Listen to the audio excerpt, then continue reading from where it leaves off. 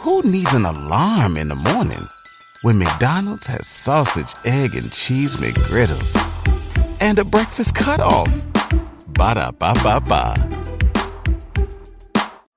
Everyone deserves a chance in the driver's seat. For GM and Revolt, that means leading the way on the road to an all-electric future and envisioning a world with zero crashes, zero tailpipe emissions, and zero congestion. GM's committed to making EVs accessible for everybody. That means you too. So what are you waiting for? GM's got the keys. You grab the wheel. Learn more about an all-electric future and the 000 initiative at gm.com. GM, everybody in. There was this, panic because my entire family, trusted this move that we made, and it just all kind of, is crumbling before my very eyes. My name is Detavio Samuels, and welcome to the Blackprint, where I sit with the innovators, disruptors, and change makers, laying the groundwork for the next generation of cultural leaders. This is the Blackprint. You guys have heard me say time and time again, people see you on the mountaintop, but they don't see you on the climb. Here at the Blackprint, we talk to the legends, the icons, and we talk to them about the climb. Thank you. This morning, I'm so excited to be sitting here with my sister, Queen Mona Scott Young. Thank you so much for having me. Of course, your contributions are phenomenal as you think about the role you played in helping hip hop go from a movement and a creative expression into a business in your early career. When you think about, you were definitely the pioneer for reality TV as it relates to hip hop. And I know you're working on so many other things, so I'm so excited to have you. Thank you. I'm happy to be here. So excited for the conversation. So let's do this. Take me to the beginning. What is Mona Scott Young's childhood like? Wow. I grew up with my sisters, my single mother. She raised us. I was born and raised in New York City. And at a very young age, we moved around a lot because it was my mother just trying to figure her way through life. We ended up living in Puerto Rico. I lived in St. Croix in the Virgin Islands. Wow. I lived in Canada for some time. And I always say that exposure to all the different cultures and being able to, have to assimilate and meet new people and work my way into a community really gave me the experience that I needed as an adult to just navigate people, right? And figure out my way through life. And so growing up, it was hard because, again, my mother, like I said, was, single. I found out at a very young age that she was functionally illiterate. And so here, this woman who was moving us around and finding, a way to make ends meet and keep a roof over our head could not even read or write, right? So that was a huge awakening for me as a young adult. And it's something that I carried with me into adulthood as I started navigating the world. So you talk about growing up with a mother who was illiterate. I'm wondering about the pressure you felt in terms of school, the pressure you might have felt to go to college. Did you go to college? What was the impact of your mother being illiterate on your schooling? Right. And when I describe her, I say functionally illiterate because, again, this was not somebody sitting around waiting for handouts, right? Somehow we managed to live in nice homes. She had businesses. She was moving and shaking. I had no idea. And, I remember distinctly the one situation I was, out somewhere doing something I wasn't supposed to be doing, and my mother showed up, and she's just like, "Oh, you're gonna get in trouble," and she's taking down this boy's license plate number, and the next day I'm like, "Oh God, I gotta get that and tear it up so that she doesn't really get him in trouble." And when I went to that piece of paper in the cart, it was just scribbled. And I was like, oh, wow. And it was almost like my life started replaying in my head. And I thought of all the times that I thought she was reading something. And, this is why at a very early age, my sister and I were helping her with her businesses and all of that stuff. So she managed to survive, to thrive, to, function in a world that wasn't designed for her success. So in terms of how it shaped me, it certainly made me look at what I had at my disposal, right? All of the resources and the access that I had, and it really fueled in me a desire and I would say a mandate to show up every single day, right? And to make sure that I'm tapping every ounce of what I have available to me. My ability to reason, my ability to read, my ability to, understand and to create.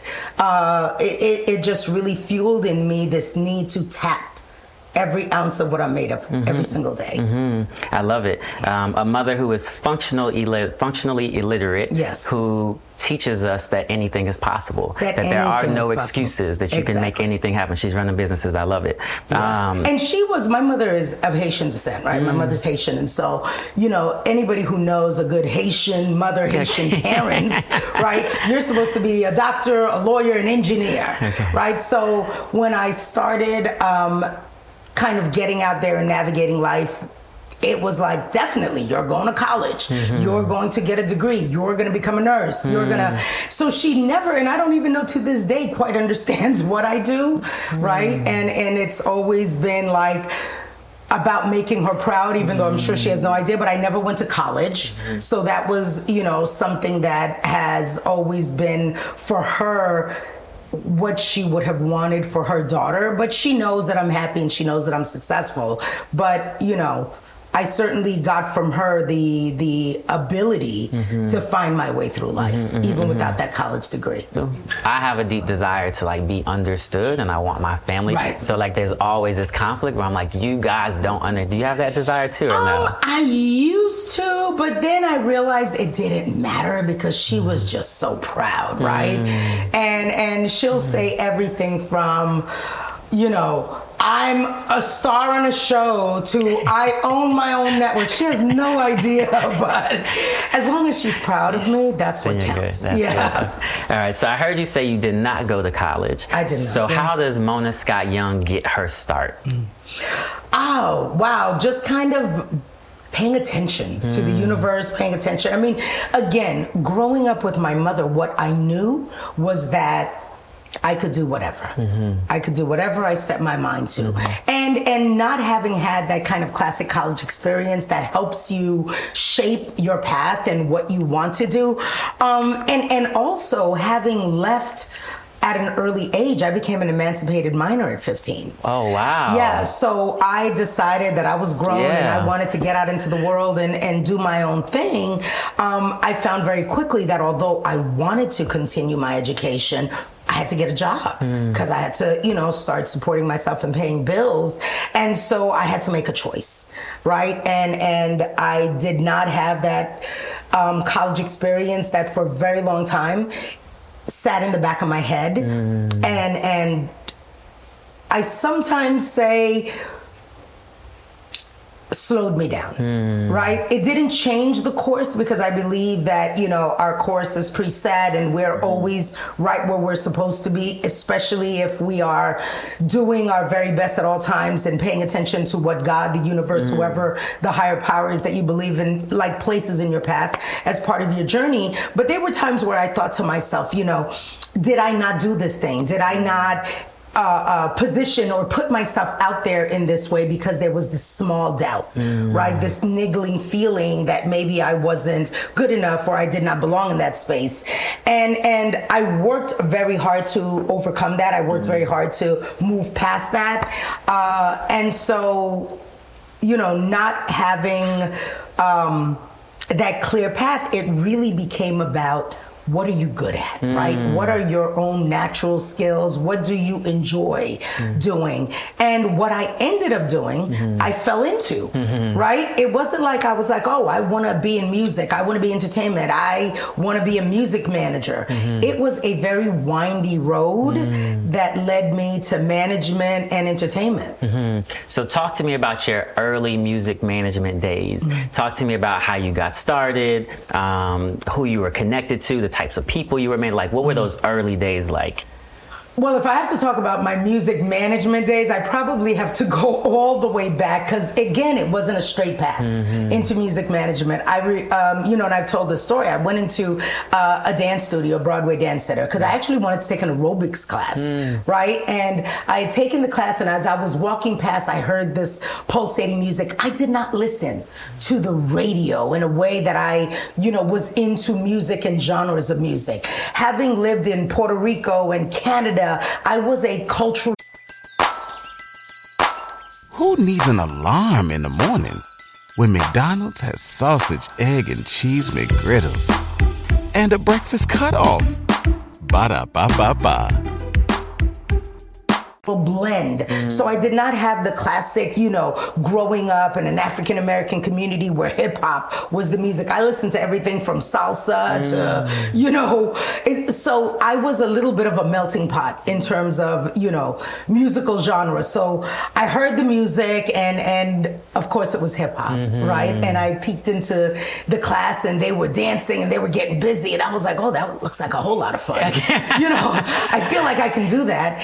And I went and I took a class and loved it, loved the music and loved the movement and the dance. And the women who ran that class also had another business that they did, which was they worked with artists on their staging and their development, their skills, their performance skills. It was actually called Stage Moves. And I started, taking that class, and then I started teaching that class and working with artists. And that was what put me in proximity of, working with music artists. And one of the, early groups that I worked with was a hip hop group signed to Select Records called the A-Team. And also a young, rapper named Chia Lee. Of course. And another young group called Black Sheep. Yes, of course. You know what I'm saying? Yeah, so of course. Between the interactions with like the A-Team and Black Sheep and Chia Lee, I met the Trackmasters and Chris Lighty. And the Trackmasters were the producers that had done the A-Team's album and worked with Chris and knew him well. And, we all became friends. And eventually I started working with those guys, managing them, managing the group. And, fast forward, one thing led to another. And when Chris was starting Violator Records and going over to be the president of Def Jam, I, joined him and helped him with that transition and formed Violator Management. Talk to the people about Violator Management. I think so much of our hip hop history is lost, especially with the younger generations. Can you talk to them about the importance of Violator in that moment, in that era? My brother-in-law died suddenly, and now my sister and her kids have to sell their home. That's why I told my husband we could not put off getting life insurance any longer. An agent offered us a 10-year, $500,000 policy for nearly $50 a month. Then we called SelectQuote. SelectQuote found us identical coverage for only $19 a month, a savings of $369 a year. Whether you need a $500,000 policy or a $5 million policy, SelectQuote could save you more than 50% on term life insurance. For your free quote, go to SelectQuote.com. SelectQuote.com. That's SelectQuote.com. SelectQuote. We shop, you save. Full details on example policies at SelectQuote.com/commercials. What were you guys doing? It's so funny because when you say it's lost, even for me, most people don't even know about that history. And they think Love and Hip Hop is kind of how I came to be. But at the time, we were one of a handful of companies managing in the urban music space, right? Managing hip hop artists. Can you give me an example of some of the other people? Yeah, there was Flavor Unit, Bad Boy, of course. What Diddy did back then, and I think back then he was Puffy. He wasn't Diddy. What he did back then was started this culture of having a movement around, the artists and around the company and the brand and what that meant to an audience. And so Violator was born, out of the acts that were coming out of Rush, which is where, Chris started with Leo and Russell. There was Rush Management, and when they all went over to Def Jam, there were these acts like Busta Rhymes coming off of Leaders of the New School. There was Warren G and Mobb Deep and Tribe Called Quest. Foxy Brown, who was like more Violator because she was signed to Violator Records. But, we were at the forefront of legitimizing, right, the business of hip hop and representing these artists in, everything from their record deals, but also in this world of commercialized hip hop, because hip hop was selling everything. It was being used, the music was being used, but the artists were not necessarily being compensated in the way that they should be, because of course their music was all owned by these record labels, which were, all owned by the industry, not the artists themselves. So we set about just really becoming that bridge and becoming that liaison for the artists. And, I'd like to say that a lot of what we did was groundbreaking at a time where they didn't have formalized management, right? Most of these dudes were coming up from their hoods and bringing their, village along with them. So they were being managed by my mans in them, and so we were able to come in and really keep those guys in place and teach them and help them grow, within their own skills, but also speak the corporate language in a way that made them respect the business and the contributions that these guys were making. As we talk about the role that you played in the commercialization of hip hop and validating it as a category. Let's say the monetization. The monetization. Right? Yes. So as we talk about the monetization of hip hop and you kind of being at the beginning stages of that, one of the things that brought me to the media side, I originally started out on the creative agency side. Making 30-second spots for brands. And at some point in time, I got bored of making 30-second spots because I felt like there were things that everybody was just ignoring. And so we get deep into this world of branded integration, right? And so with that phrase that now is the go-to phrase. Exactly. Back then, we was just like guerrilla marketing and how do we use somebody else's money to promote our stuff? That's exactly. And so that's what I'm saying. You were one of the originators of bringing of this idea called brand integration. How did you get there? How did you make it happen? What made you say, okay, this is one way that we can monetize in a way that nobody else is doing it right now? Well, it was an interesting trajectory because initially it was about how do we get these guys compensated for the use of their music? How do we position them so that they can reap the benefits for their own career, right? And for what they're trying to build. And at the time, I don't even know if it was the word brand, right? Building their brand. It was like building their business and what it is they were trying to do with their music and leveraging that to allow them to, continue to grow their income. And what we found was, when you got in business with these, brands and these companies, they had different budgets that you can tap for different things. It would be like, oh, this is the budget for this commercial, but we have a radio budget and we have a print budget and we've got, activations budgets. And as they wrap their heads around utilizing the artists and having the artists front and center, we found that there were ways for us to, co-op, to cooperatively market the two brands so that it was mutually beneficial.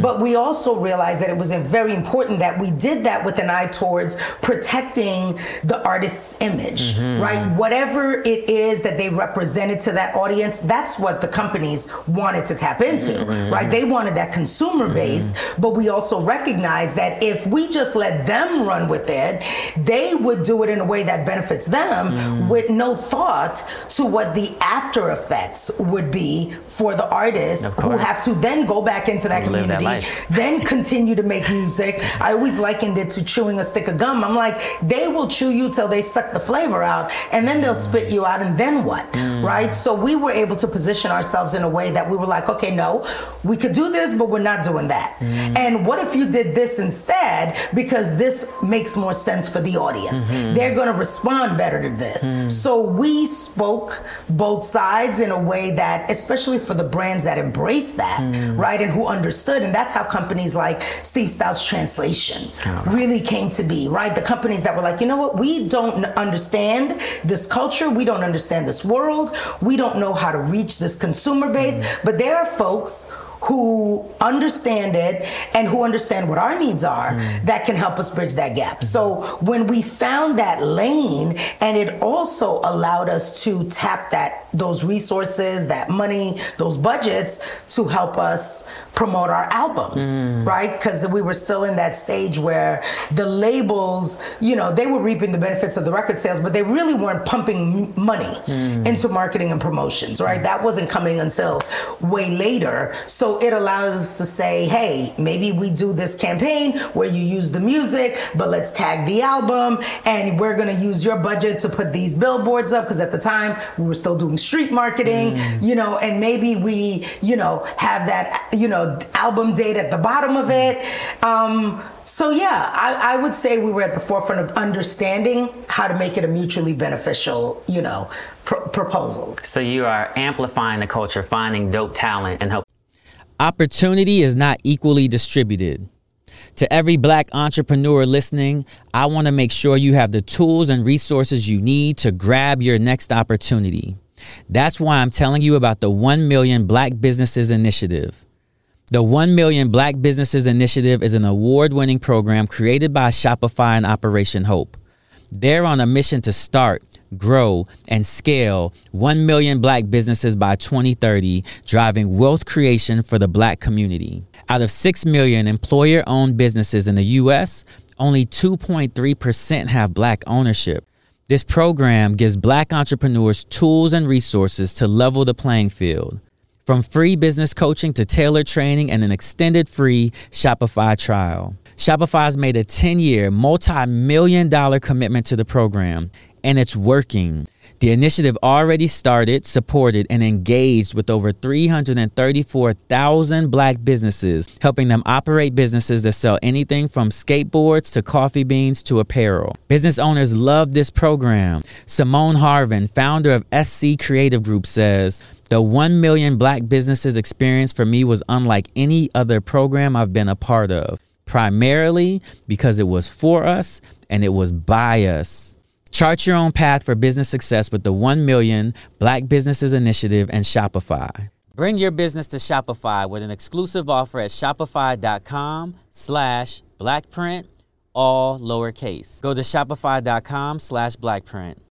To elevate them. You are a protector of the culture, making sure that those people who want to trade with the culture ensure that the people whose genius they are trading off of get paid. And that they respect the culture, right? And respect it in a way that they, you know, pay the creators for their contribution rather than just exploit. 100%. You know? And so that's the third one, and helping our people monetize the culture, right, in the very beginning.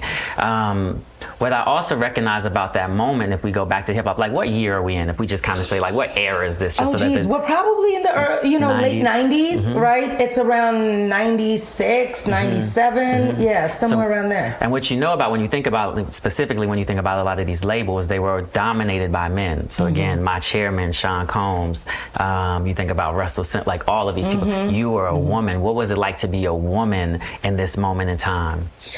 It was definitely, you know, the wild, wild west. And I say that mainly because, you know, the industry itself was nascent and it was new and it was growing. There weren't that many women to look to as kind of a, you know, blueprint, a guideline to say, oh, I'm going to follow in her path. Of course, there were, you know, the Sylvia Rones of the world and who were out there doing it, but in their specific lanes, right? She started in radio, then she was running a record label.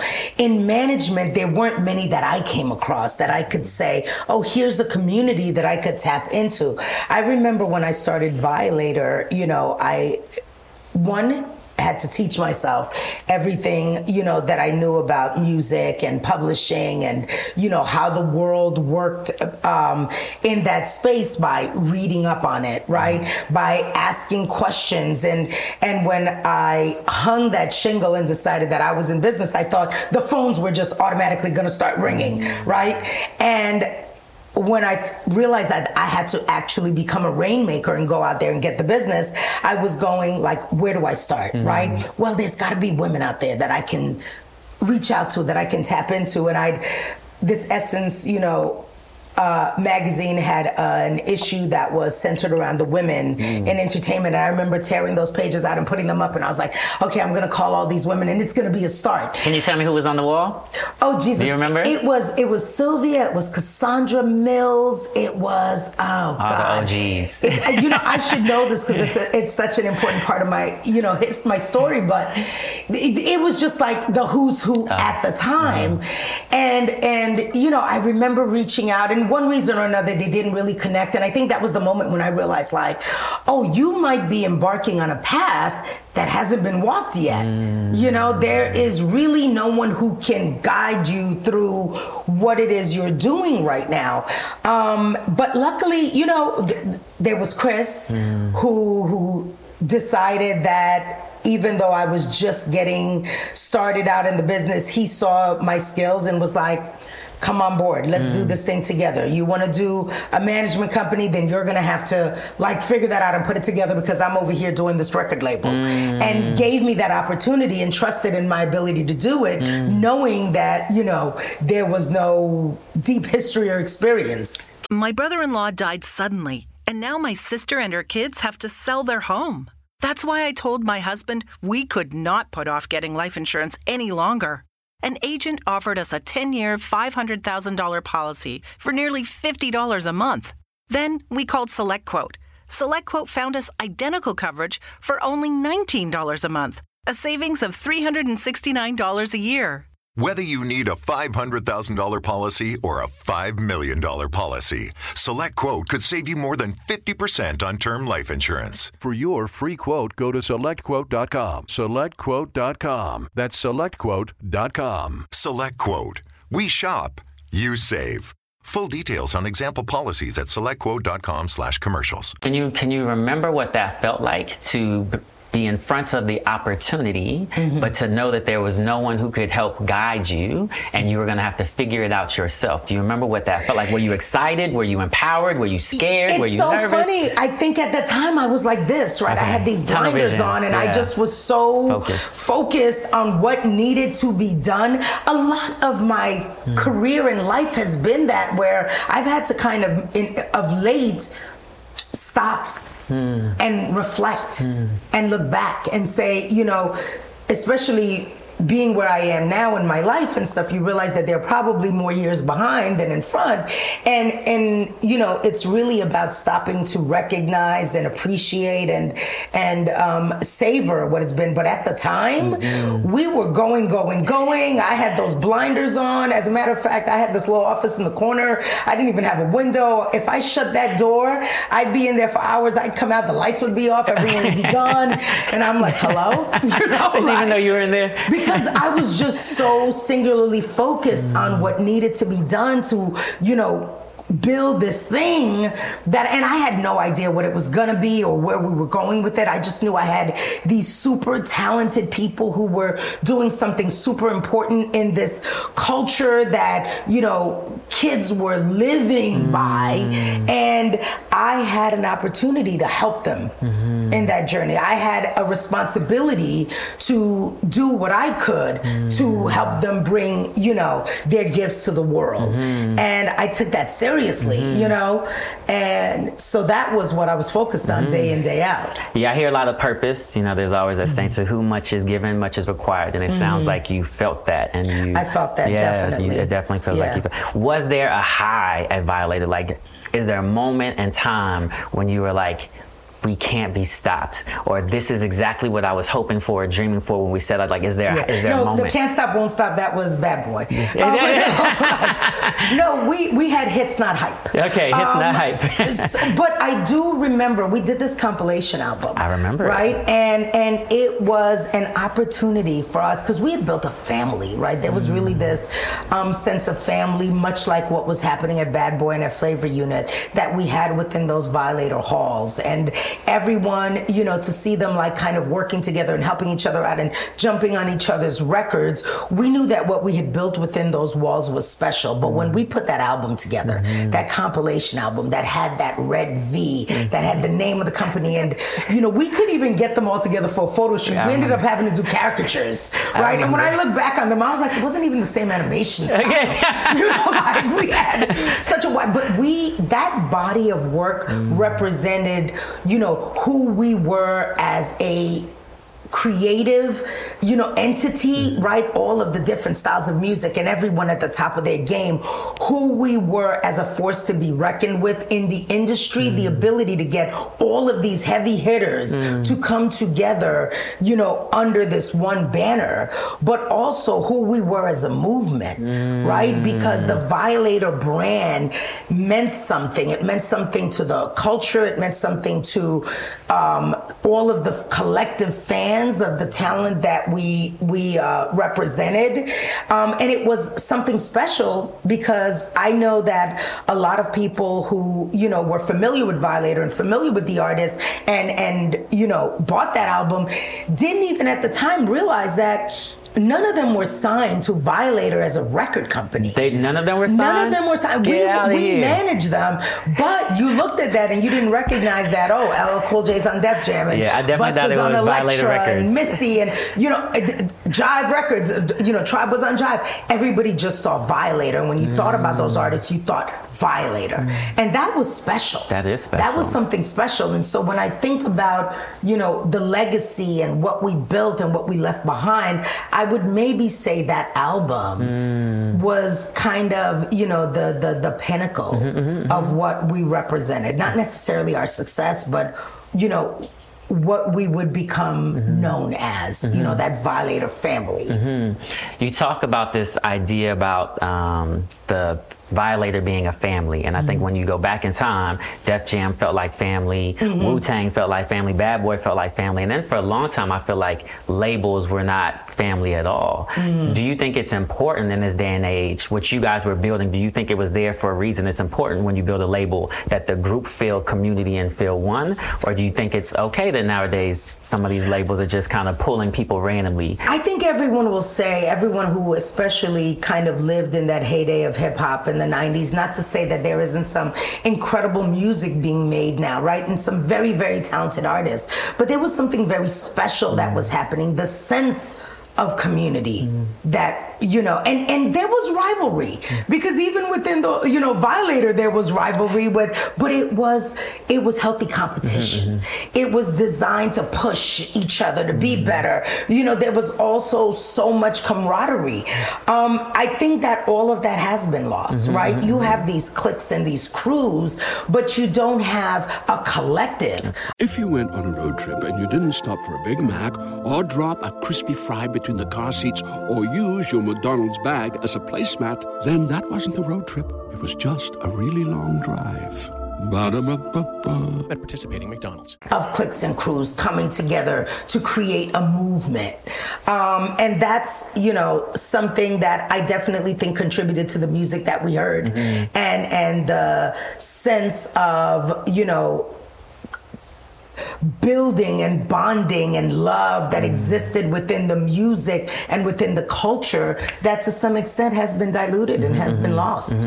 Yeah, a lot of times what happens internally is just as important what happens externally. Absolutely. You're producing external magic because of the magic you guys have created internally. Yes. So you're sitting at this really amazing point in time in hip hop where, again, hip hop is taking off globally. You are helping to monetize it, protect it, ensure that people are respecting it. You make me sound like a superhero. superhero. I felt like I should have been wearing a cape. I know. Well, you shouldn't. I think these stories are so important because, again, so many of them get lost. But at some point in time, you must make a decision to move on to what's next, to climb a different mountain. Can you tell me how you got there?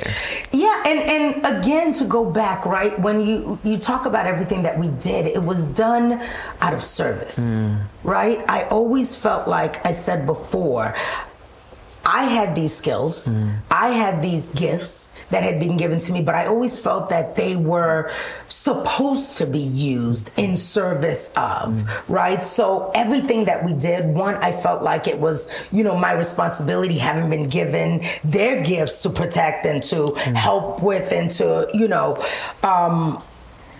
to help build and expose to the world. But it also, at the same time, felt like I was giving so much of myself to everyone else's dream, right? And constantly helping everyone else realize their gifts and what they were destined to do. And although that has been, to this day, a very important and defining part of my journey, I also had gotten to a point where I knew that, there were other things that I wanted to do, and that in order to do them effectively, I had to give them the same time, attention, and care that I was giving to everyone else's dreams.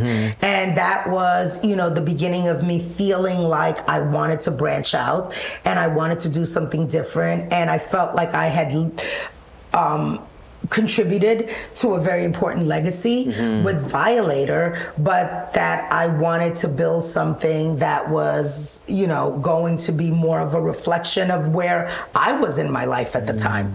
I often say I'd spent many years being a violator.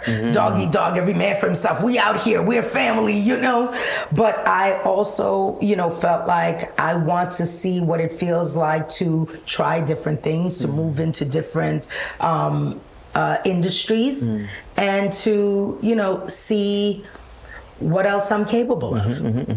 And so from there, you start to make the decision to shift into what we now know as Mon Ami. Yes. My brother-in-law died suddenly, and now my sister and her kids have to sell their home. That's why I told my husband we could not put off getting life insurance any longer. An agent offered us a 10-year, $500,000 policy for nearly $50 a month. Then we called SelectQuote. SelectQuote found us identical coverage for only $19 a month, a savings of $369 a year.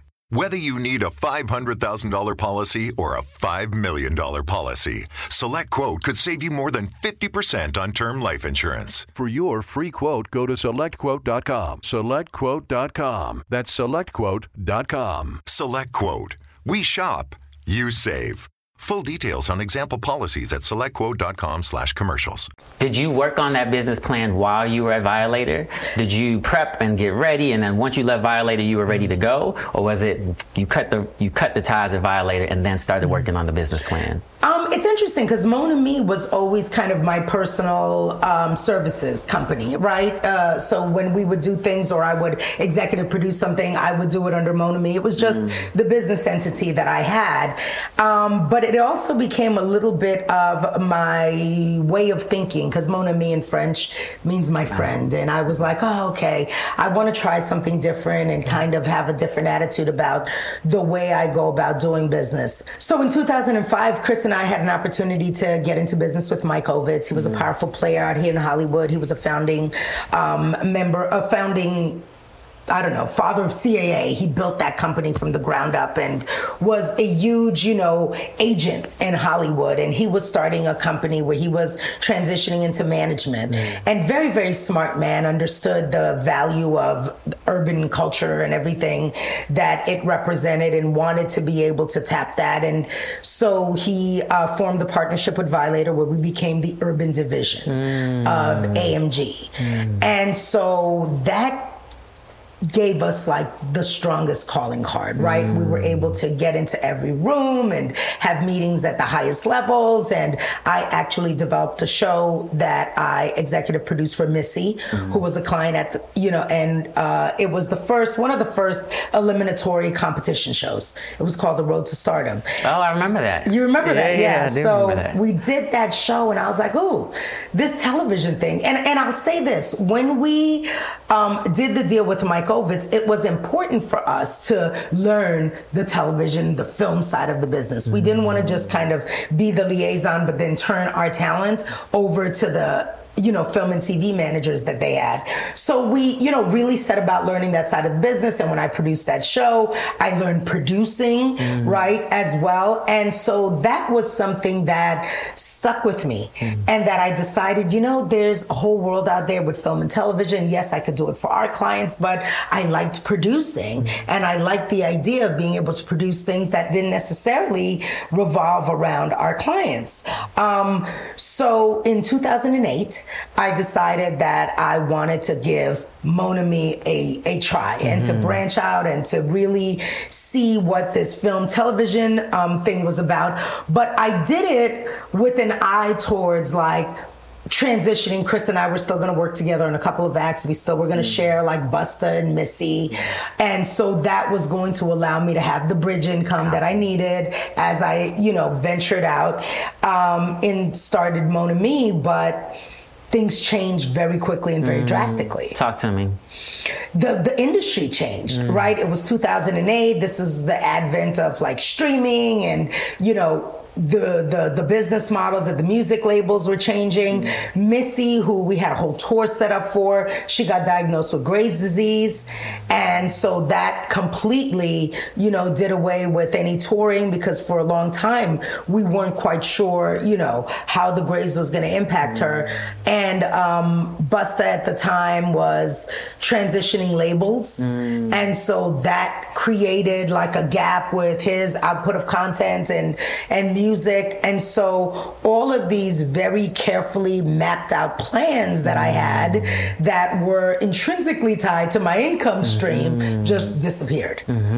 How did that feel? So you are in the middle of transition. You're in the middle of, and I love this idea of bridge income, transitioning from music into media and making content. You've been incredibly smart and strategic about the way that you set it up. Or at least I tried to be. They always say, what's the story? They say, man makes plans and God laughs. And God laughs hysterically. One of those things, right? Yeah. Exactly. So how did it feel to feel like you had done everything in your power? I'm super big on controlling your controllables. You did everything in your power to set yourself up for a solid transition, and it all gets blown up. What did that feel like? Were you thinking, let me go back into this music thing? Were you thinking, let me keep pushing forward? What was that feeling for you? It was terrifying. It was terrifying because I felt like I had taken a leap of faith, right? But I kind of tried to have a little safety net there. And now all of a sudden, there was nothing underneath me and I was free falling. It was very, very scary because I was always the primary, breadwinner for my family. My husband, very, very early on, we decided that we were going to have reverse roles in our relationship, mainly because when the management stuff took off and it required touring and moving around, we had just started our family and one of us had to stay home. And so although, we met while he was in the business because he did personal protection, he made the decision that, I'm going to stay home, I'm going to hold things down here, and you're going to go out and do this. And I love that. Was always very supportive of wherever I wanted to take our business. And so when I decided that, let's try this thing, let's go out there, we created our plan for how that was going to happen. And so there was this, panic because my entire family, trusted this move that we made, and it just all kind of, is crumbling before my very eyes. And I talk about waking up in the middle of the night in sheer terror and sweats and going, what are we going to do now? Everybody loves McDonald's fries. So yes, you accused your mom of stealing some of your fries on the way home. But the bag did feel a little light. Ba-da-ba-ba-ba. And I always credit my husband for kind of getting me through that because it probably would have been easy for me to say, all right, I made a mistake, I'm going back to this. But he would point out to me that, the one thing I know about you is that you will figure it out. The one thing I know about you is that you are tenacious when you decide that you're going to get something done.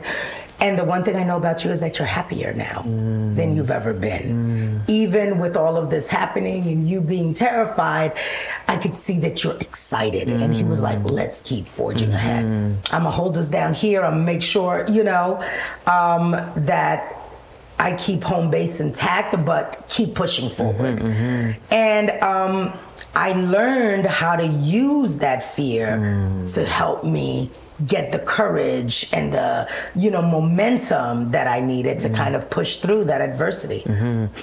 Okay, so as an entrepreneur, I've always been big on this idea of iterating. I'm one of the people who probably doesn't plan a ton. I have thoughts, I have ideas, I have strategies, and I try to execute as quickly, fail, do whatever I'm going to do, learn, and then kind of move.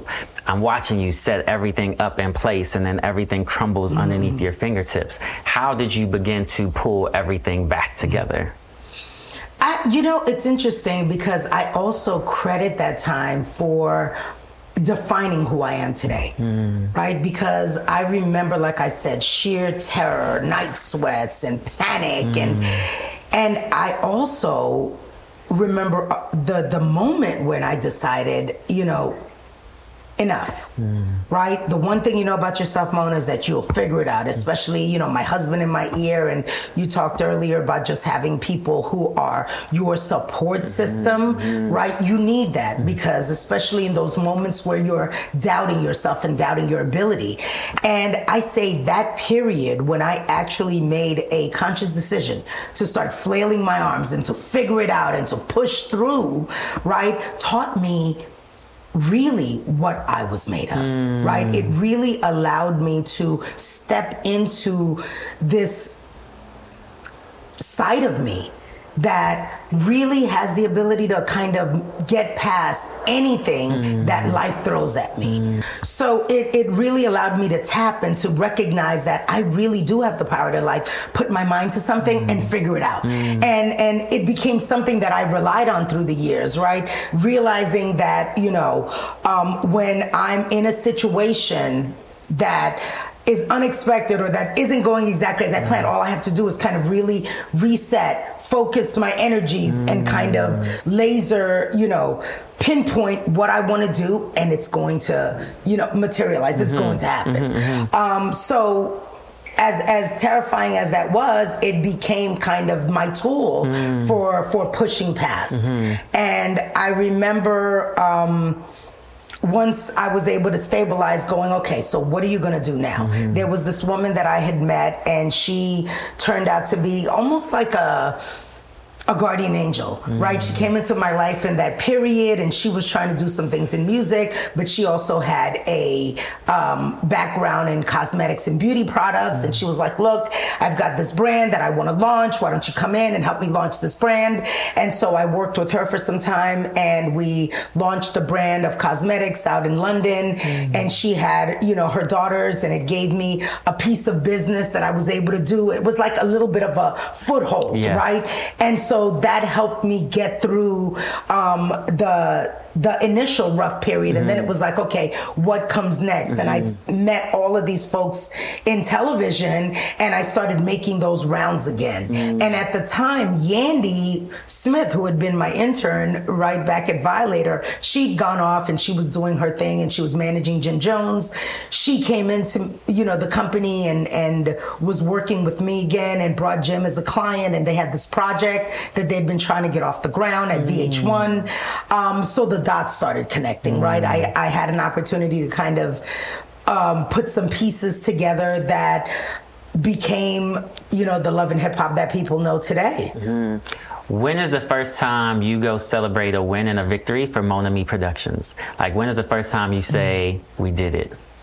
I think probably when we launched the first season, right? Everything up to that point was still kind of, okay, we did this thing. It's just a means to an end. It's a bridge to, over, to tide us over. But there wasn't like this real thing that felt like, okay, this is what the company is going to do. So that first season of Love and Hip Hop, when, I did that screening at my home for the bloggers and stuff, and the response that we got, and seeing, them then go out and talk about the show, I was like, oh, we've got something here. And it felt like something that could be a staple of foundation, for the company and what Mon Ami would become. So in that moment in time, what does the dream for Love and Hip Hop become? Are you thinking that it's going to be this massive umbrella franchise with all of these different cities? And like, what was the dream?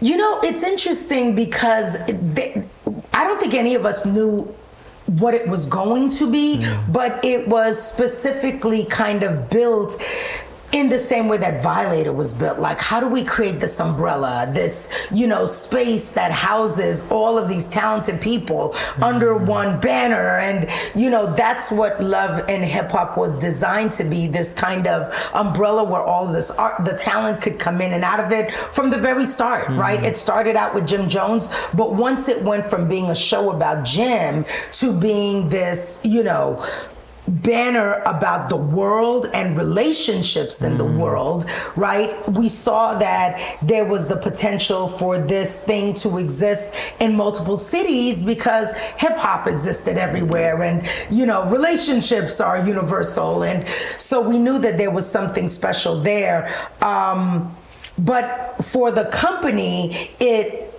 was the beginning of me understanding that there could be more productions, and what I was going to eventually do was figure out the mechanics of physically producing these shows to not only be responsible for what was happening in front of the cameras, but to also understand how to put it together behind the scenes, right? And so Mon Ami, became a physical services production company. Very different from just executive producing a project. And can you explain that difference for the audience? Yeah, there are tons of people, creatives, who can executive produce a project. They come in, they bring the idea, they bring the talent, but then usually they're partnered with a physical services production company. This is the company that's gonna come in and physically make the show, right? Get all the equipment and the gear, hire all the crew, make sure all of the moving pieces that it takes to put that piece of content together that you see in front of the camera, the clearances, everything, soup to nuts. So that's what we became, a physical services production company. And why was that important for the business? So you're going from ideator, creative to more vertically integrated. I can do it soup to nuts. Why was it important for you to make that transition?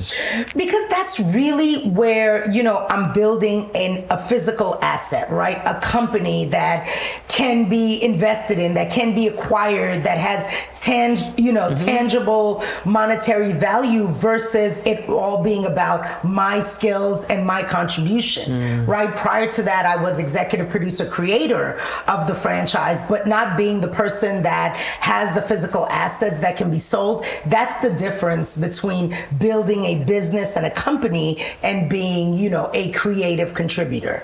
So as you make this shift from being creative leader to someone who is building a company with tangible assets that can do everything soup to nuts, what is the first or second or third expressions or products that are coming out of this company that you're excited about? It's interesting because we still do a bunch of specials around Love and Hip Hop and the franchise. So we have some specials that are coming up around the franchise, but one project in particular comes to mind because it's a labor of love, and it actually put me in business with 50 again years later, and that's a project called Hip Hop Homicides.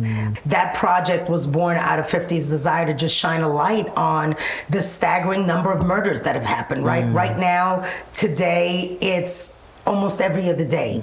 We're seeing a rapper killed, or someone in the hip hop space. And we just wanted to tell these stories in a way that we're not only focused on the murders themselves, but also focused on talking to the entire communities that were affected by and impacted by the deaths, and also getting to know those victims in a different way. Right, hearing from the mothers and the friends and the family members, and humanizing them a little bit, because when something happens to your kitchen, you might say, "This is ludicrous." But that won't fix your home.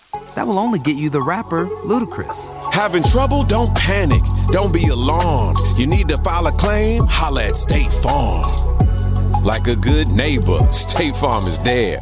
That's right. You can file a claim on the app or call us. Thanks, Mr. Chris. No matter how ludicrous the situation, like a good neighbor, State Farm is there. State Farm, Bloomington, Illinois. I think right now with everything that happens and it happening in open forum and on social media, the kids are desensitized. Mm-hmm. You know, they're seeing these horrific murders happen before their very eyes. And back in our day, we had, two deaths, Pac and Biggie. Yes, and we were devastated. We were devastated. and right now, it's just the frequency. Yeah. I think we did a stat that said in the last year and a half, there have been 300 rappers killed, most of them unsolved. Crazy. Unbelievable. Yeah, and so we wanted to take a holistic view at the environment, right? The upbringing, the environmental, conditions and things that lead them to the lives that they live in a way that hopefully will shed some light, but also create some understanding, right? And if we can answer questions, if we can uncover leads, if we can, maybe solve or bring closure, right? That would just be a blessing. But really it's about taking another look at their lives and really trying to, preserve their legacies. Yeah, at Revolt, we're super big about this idea that we need to control our own narratives. And I love everything that you're saying,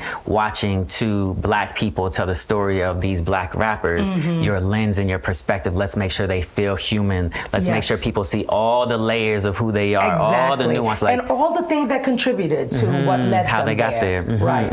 I love it. I love it. I love it.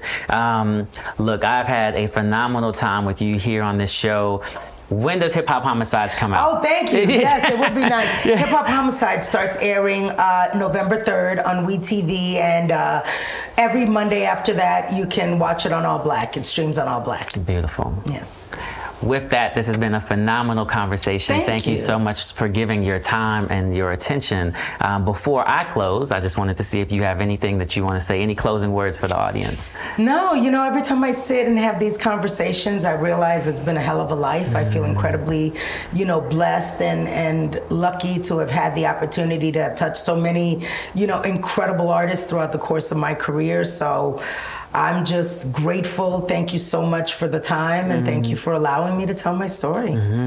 So in Mona Scott Young's story is also incredible lessons about the power of being able to pivot, the power of being able to iterate, and the power of being willing to reinvent ourselves as we see her go from someone who's in talent management, finding their way, to the person who created the definitive series for hip hop and reality TV, to the person who is now building this incredible company that business investors investing in, owning everything soup to nuts. And so I love that part of her story. I love also this notion that we as Black people have to be the keepers, the protectors of our culture, that it is up to us to make sure that other people respect what we bring to the table. And part of that respect by her story is making sure that the people whose genius is being leveraged, those people get to benefit from the monetization of that genius. And so many great lessons to learn from you. So many incredible things that you've done for the culture. And I'm grateful that you took the time to share your entire story because we know that you are an incredible woman who has lived an incredible life.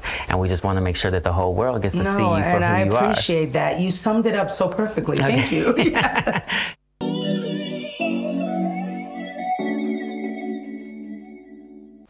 This is Mona Scott Young. Tune in to Hip Hop Homicides, Thursday starting November 3rd on WeTV, and catch all new episodes streaming on Mondays on allblack.tv.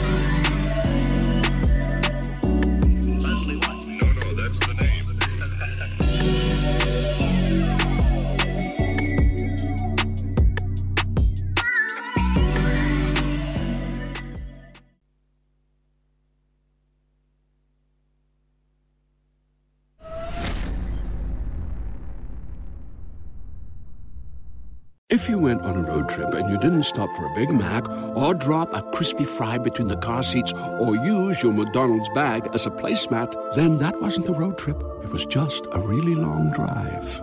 Ba-da-ba-ba-ba. At participating McDonald's.